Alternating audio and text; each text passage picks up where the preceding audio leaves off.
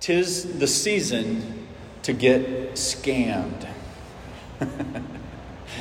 This time of year, every year, the Secret Service issues a warning to consumers and retailers about counterfeit money, counterfeit products. Everybody is trying to rob you this time of year. And it's incredible to think that at any given time, there is up to $200 million of counterfeit money in circulation. Up to $200 million of counterfeit money in circulation. Now, that seems like a lot of money. In the big picture, that's really not that much money. But the question is, are you being scammed? And how do you know the money that you have is real? Spirituality is often counterfeited too. But in our passage today, God is going to tell us how we can spot a fake. How can you spot a fake? We're going to look at 3 verses this morning. It's going to be a short sermon. How can you spot a fake? That's the question before us this morning. You see, counterfeit spirituality was a real issue in the church at Corinth, which is where the Apostle Paul is writing this letter. There were religious scammers. There were hypocritical fakers. There were super spiritual elites who, claimed to be something special. That people ought to pay attention to these spiritual giants who are setting themselves up as leaders in Corinth and in many large cities. And there are a lot of people today, aren't there? Doing the same business, running the same scam, presenting the same counterfeit spirituality. They've got websites, book deals, glossy flyers, and conferences. But much of what is out there is spiritual counterfeit. It looks real. It feels real, but it's not genuine. And as the Apostle Paul begins his discussion of spiritual gifts in 1 Corinthians 12, he wants us to know something. He wants to help the church recognize what's real. He wants us to be able to recognize the Holy Spirit and to be able to spot a fake. Because it's easy to be led astray. Look with me at verse 1, chapter 12, verse 1. God's word says, "Now, concerning spiritual gifts, brothers, I do not want you to be misinformed. You know that when you were pagans, you were led astray to mute idols, however you were led."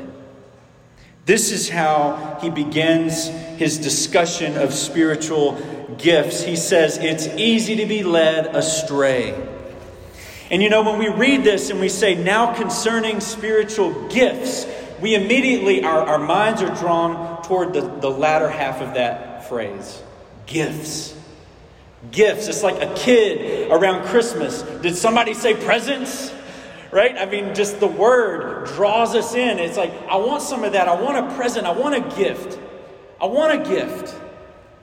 I'm looking in the closet to see if I can find... No, don't do that, okay? Don't look in the closet.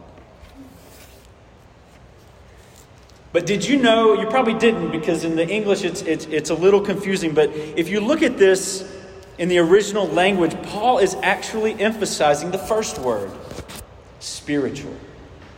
He's emphasizing spiritual. And it's not just the spiritual world generally. What he's referring to is something very specific. He's referring not to something, but to someone. He's referring to the third person in the Godhead. He's referring to the Holy Spirit. You could read this, "Now concerning Holy Spirit things." He doesn't even actually use the word gifts here. He's going to get to that. But in this very first phrase, it just says, "Now concerning spirituals." Now concerning spiritual. In other words, now concerning Holy Spirit things. You see, the who is much more important than the what. The who is so much more important than the what. That's why he reminds them about the ways that they've been led astray in the past. Did you notice? He says, remember, I don't want you to be uninformed. In verse 2, he says, you know that when you were pagans, you were led astray to mute idols. However you were led. They were led astray to mute idols. Well, what's an idol? An idol, we think of an idol, right? We think of like a little statue, right? And it could be that, but it's not just that. Usually idols are in our hearts. Idols are things that we look to for comfort and things we look to for hope. Things that we look to give us meaning and purpose in life. Instead of looking to God to give us all of those things. An idol is really anything we look to other than God to give us what only God can give. And that could be any number of things, right? It could be any number of things. Idols lead us astray from God. Why? Because they promise us what only God can give. Idols promise us everything that God promises. And that's why they lead us astray. That's why they hook your heart. That's why they drag you around. And they make you do things that you wouldn't have done otherwise. Because they promise you what only God can provide. They promise us things that only God can give. And so they lead us astray. They promise us comfort. They promise us peace. They promise us satisfaction. They promise us love. They promise us happiness. They promise us fulfillment. They're always promising but never delivering. Idols never deliver. He says they're mute. The King James Version says they're dumb. And that means mute. But there's something we can learn from that archaic terminology. They're dumb idols. They're dumb idols. They don't have the power to provide what they promise. They can't speak life like God can. And so they lead us astray. And brothers and sisters, there are a lot of people in the world today masquerading as spiritual people. Both inside the church and outside the church. They appear to be spiritual. They lead people, sometimes many people, astray. And they may even use counterfeit gifts, counterfeit spiritual gifts that look like the things that might come from God, but they're not. They're coming from somewhere else. And they will use these to do what? This is his first thing he wants to say to us, to lead us astray. To lead us after dumb idols who promise things to us that they cannot deliver. God's people need to be on guard. As we begin this discussion of gifts for the common good, we need to be on guard. We need to know how to spot a fake. And so Paul, the apostle, gives us a simple test. It is so simple. Isn't it always simple? Aren't the hard spiritual things always simple? They're not easy, but they're simple. He gives us a simple test in verse 3. Let's look at that together. He says, don't be lazy. You've been led astray before. Therefore, I want you to understand that no one speaking in the Spirit of God ever says Jesus is accursed. And no one can say Jesus is Lord except in the Holy Spirit. He gives us the test. Did you pick up on it? Let me read it one more time. He says, therefore, I want you to understand that no one speaking in the Spirit of God ever says Jesus is accursed. And no one can say Jesus is Lord except in the Holy Spirit. It's a simple test. Does this spiritual gift, does this spiritual person make much of Jesus? That's the test. Does this gift, does this person make much of Jesus? You know, before Jesus gave himself up to be crucified for our sins, he promised that the Holy Spirit would come. And not only that, but he told us what the Holy Spirit's ministry would be all about. In the Gospel of John, chapter 16, verse 14, Jesus says to us, the Holy Spirit will glorify me. For he will take what is mine and declare it to you. The ministry of the Holy Spirit is to make much of Jesus. The ministry of the Holy Spirit is to make much of Jesus. And so before we even get into the gifts, we're talking about the Spirit. And what the Spirit wants to do is make much of Jesus. You know, sometimes we can get carried away with the Holy Spirit in the church. But the Holy Spirit doesn't even get carried away with the Holy Spirit. The Holy Spirit says, no, it's not about me. It's about Jesus. The third person of the Godhead saying, it's about the second person of the Godhead. That is mind-blowing. The Holy Spirit's job is to glorify Jesus. And so how much more is it our job as we receive gifts from God to glorify and to make much of Jesus? Paul makes it plain with these two examples right here where he says, no one speaking in the Spirit of God ever says Jesus is accursed. No one who really is speaking from the Spirit will say Jesus is accursed. Well, this word accursed is the word anathema in Greek. Anathema. Have you heard that word before? Anathema. Some of you have.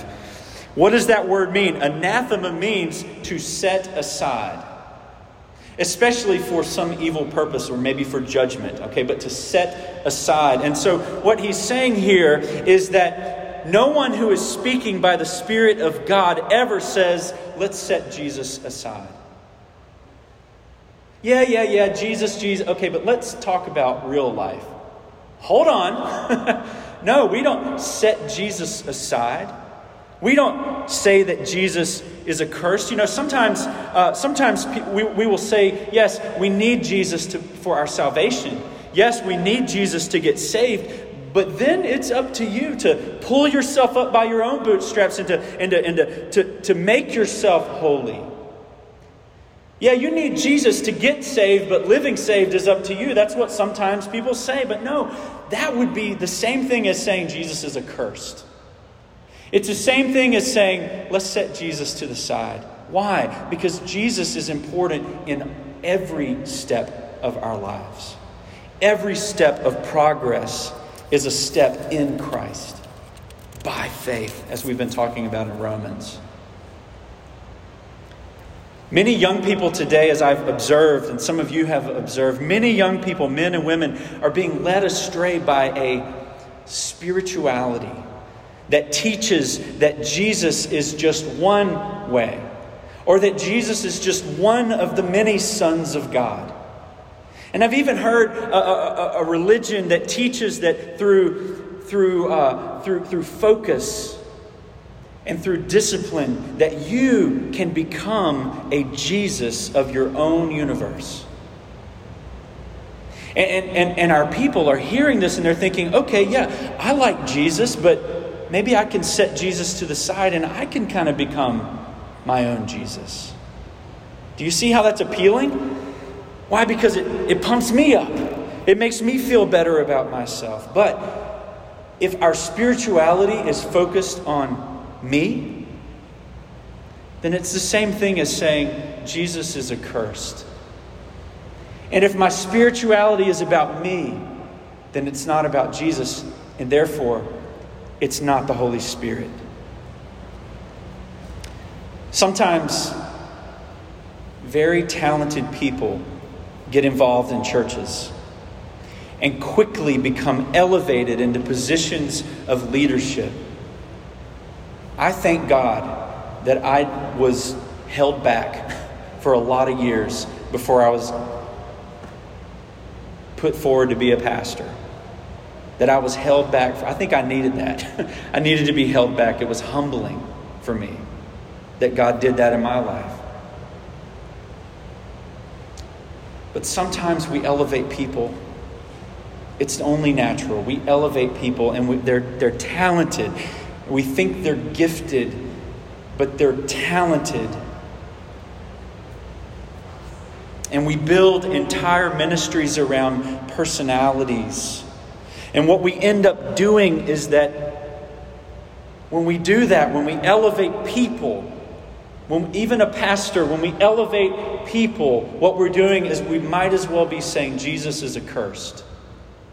Jesus is set to the side.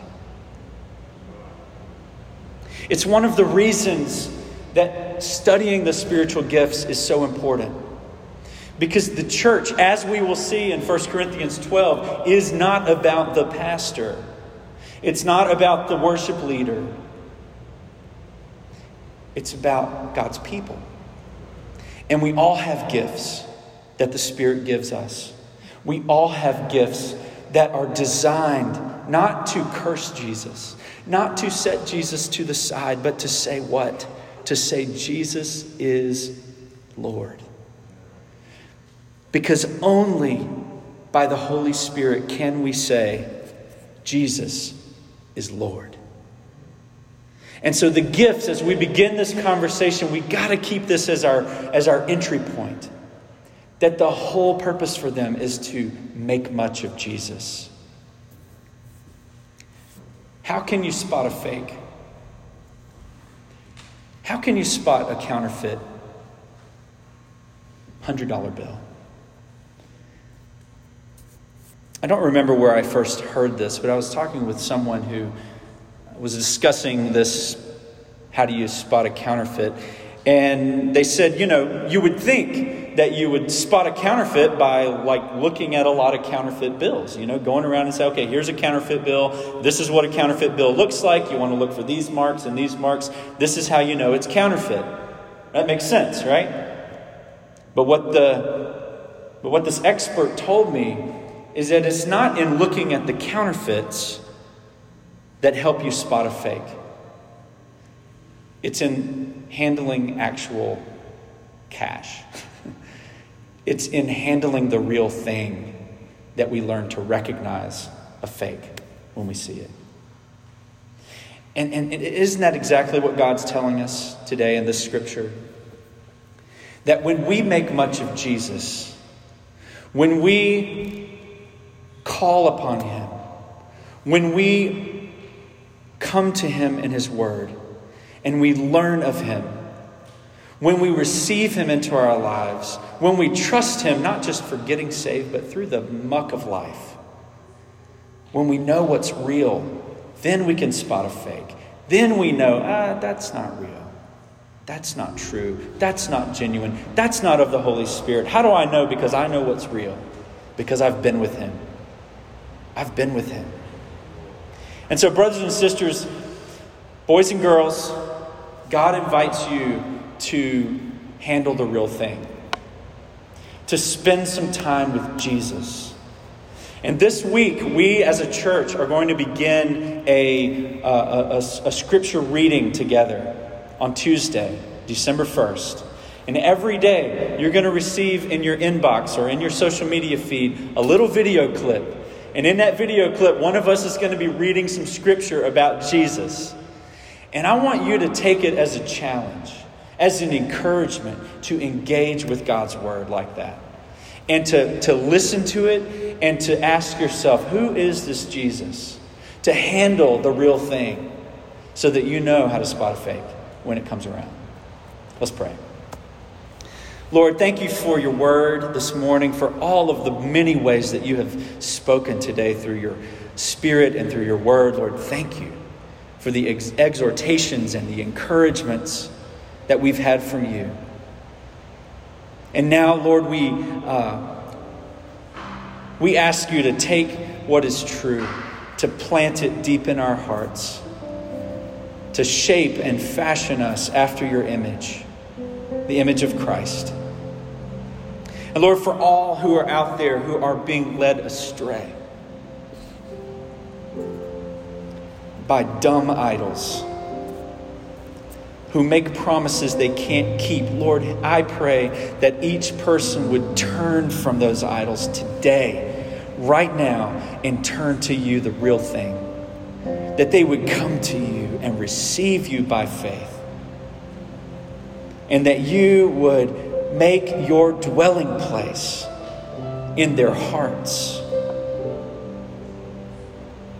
That you would dwell here among your tabernacle, among your people. That we would fellowship with you as we read your word together through the month of December. Lord, meet us in your word. And Lord, I pray that you would help us to understand how you've gifted us in different ways to make much of Jesus. Lord, do that in us. Comfort the downhearted. Encourage the weak. Strengthen the weary. We make much of you, Jesus. In your name we pray. Amen.